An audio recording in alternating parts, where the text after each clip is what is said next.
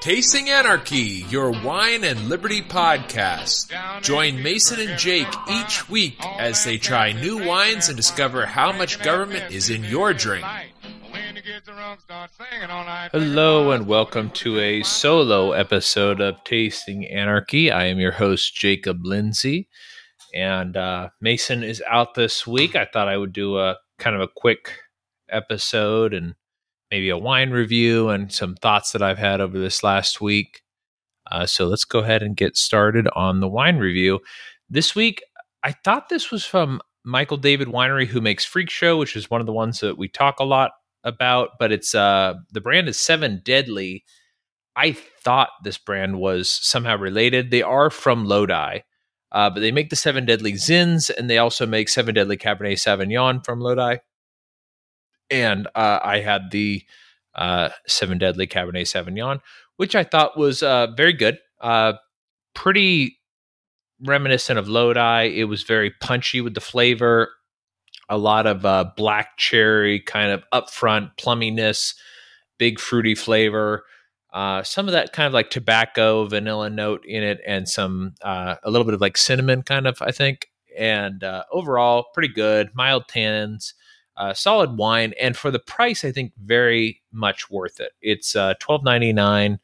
I think it was on sale at Kroger for like $12.50, but at Total Wine, it's $12.99 according to the website. And I think it's a good solid wine. I would pick it up if you're interested in just kind of a good cab to share with friends. Would be good with any sort of red meat burgers. I guess even hot dogs. Really, I would serve it. So check that out. The other thing that I thought I would talk about was it's kind of a weird topic for me because I'm not particularly, emotional or like I don't know. I'm not really sure how to like phrase this. Is that like Norm Macdonald this past week died, which is sort of a weird thing because I don't normally care much about celebrities dying, but I watched a lot of Norm Macdonald's when I was what I always call the N64 summers, which was the summers that were dominated by the Nintendo 64. And even to this day, I watch Norm a couple of times a week.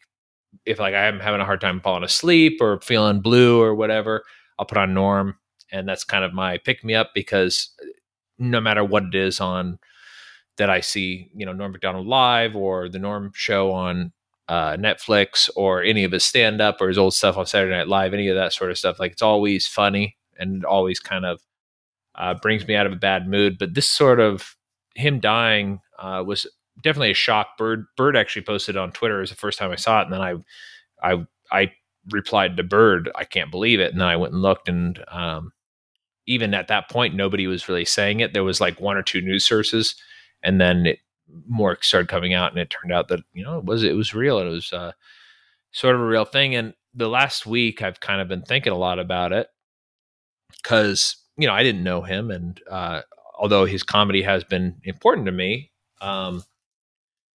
it's just sort of a weird thing to think about somebody you don't know having that big of an effect. And I was kind of thinking about it a lot this weekend and kind of going like, what is it specifically that is so upsetting about this to me? And I think it's just kind of a continued over and over and over this sort of reminder that there's an era that is closed, and it's that sort of, I mean, I'm sure all of you listeners know I'm very, very nostalgic about the 90s. I had a really, really great childhood, and props to my parents and grandparents for providing that for me or sort of facilitating that. And there's a lot of people that are part of that sort of in a greater scheme. And Norm is one of those people with Dirty Work and his stuff on Saturday Night Live that we used to watch on reruns.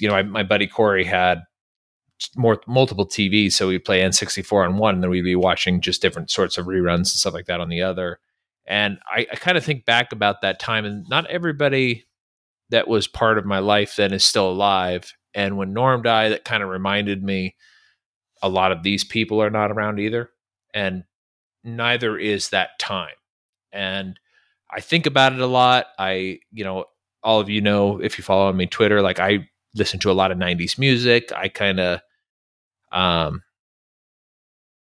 like I listen, I like the '90s is a big deal to me. I'm not really sure how else to put it, but and this sort of was another sort of reminder that it's a closed era, and he was a good guy. And we live in this time when all of these rulers above us are in their 70s and 80s. You've got like Joe Biden and Donald Trump and Nancy Pelosi and like all of these types of people they're so old and they kill so many people. And like Norm just kind of made people laugh, and it just sort of sucks. Like that, and it's hard. It's a hard thing. It's a weird thing to think about, but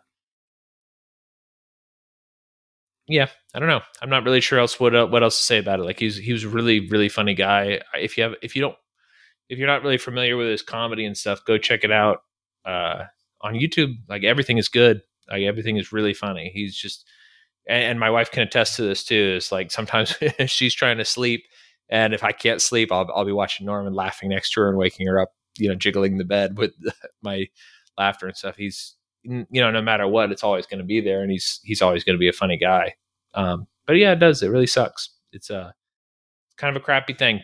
But there was another thing that happened this week that I wouldn't say is crappy. It's kind of an interesting thing, and I think that this is something that people should start thinking about a little bit too. Is I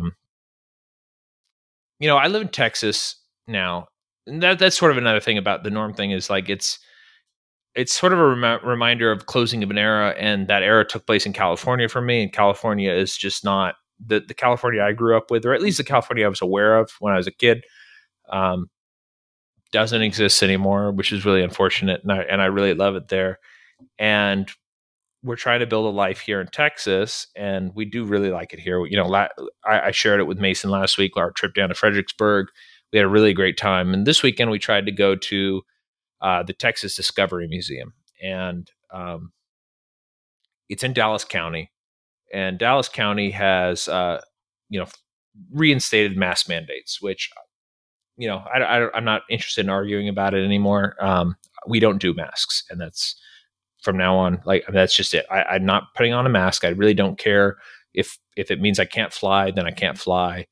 And in this case, the Texas Discovery Museum said we can't come in because of the mask. But I decided I'm going to kind of push back on this, and so the Texas Discovery Museum is at the State Fair of Texas, which is a huge fairground. It's actually a beautiful fairgrounds. If you ever get out to Dallas, well, actually, I'm going to call you all to boycott Dallas. So don't ever go to Dallas. But if they ever lift the mask mandates, if you get out to Dallas, go to the fairgrounds. It's an Art Deco era. Well, they always say it's Art Deco. It's not. It's American. It's the American take on Art Deco, which is Streamline Modern, which is one of my favorite art styles. It's Gougy and Streamline Modern are my two favorite American architecture styles.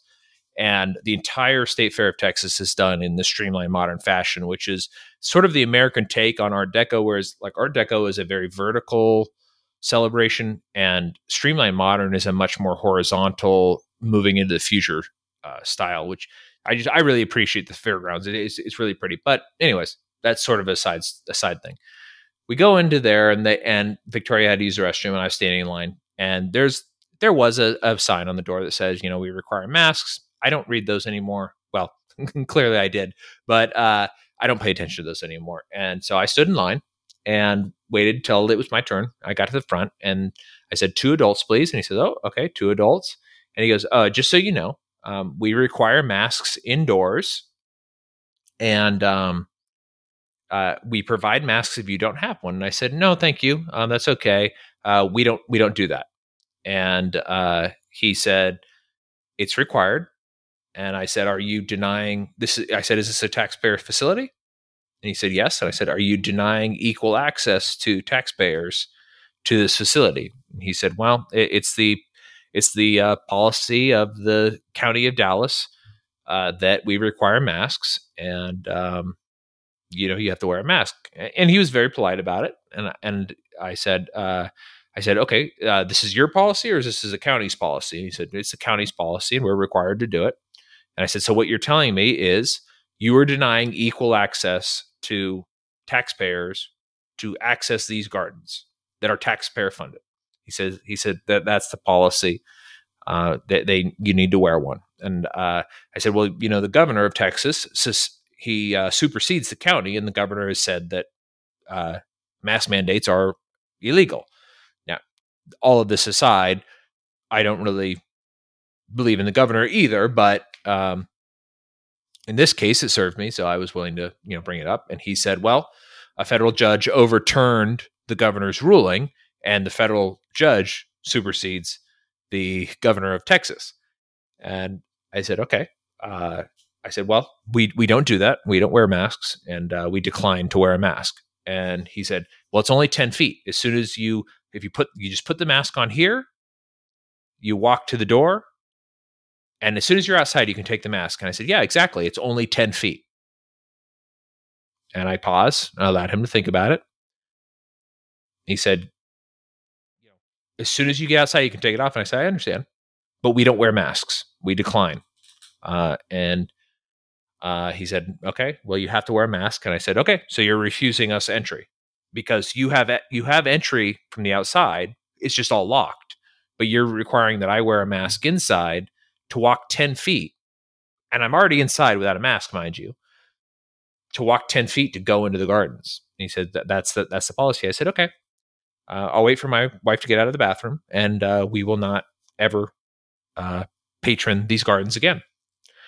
And so I stood next to his desk for the next 5 minutes, or well, probably less than 5 minutes, however long it took for Victoria to get out of the bathroom. And as soon as she got out, I said, they're not allowing us to enter, so we have to leave. And so we left. And we walked around a little bit on the outside. There was a couple of things to see on the outside. Like there was some exotic birds that were in some cages on the outside. They were setting up the state fair, because state fair opens next month, by the way. So we walked around and watched them kind of set up a couple of those things, and obviously complained a lot. It irritated me a lot, and I think that a lot of this is sort of ties back into Norm dying, where there's been a lot of stuff over the last year and a half that is just sort of piling on. Like I feel like it's just one thing after another, which is I wouldn't say preventing us from having a good life, but just making things difficult. I think robbing me of, I'm trying to think of the best way to put this, but just like I had a really, again, I always come back to this. I had a really, really great childhood in California, and it was a really great time to be alive. And granted, there was a lot of innocence, I'm sure, in that. Like I wasn't aware of what was going on, but it's just kind of thinking about somebody like just these kind of simple pleasures, like watching comedy and going to a garden and seeing the butterflies. They have a butterfly exhibit there. That's one of the reasons we wanted to go. And a lot of these things are kind of closed off, and there's a lot of evil in the world, and you lose somebody like Norm, who's just nothing but a great, funny guy, as far as I know. I mean, I don't know him personally, but just, and then you kind of look and you see that like somehow the Crypt Keeper Joe Biden is still alive after all these people that he killed, and granted, I guess he also gives a lot of comedy too, because people making fun of him is pretty funny. But it's just kind of a weird hard time. So those are kind of my thoughts on stuff. I know it's sort of a downer episode, but I just thought it would be kind of keep our episodes going and sort of share what I was thinking. Not really sure what else to say about it. And so I guess I'll end it there. Thanks for listening, everybody, and I'll talk to y'all later.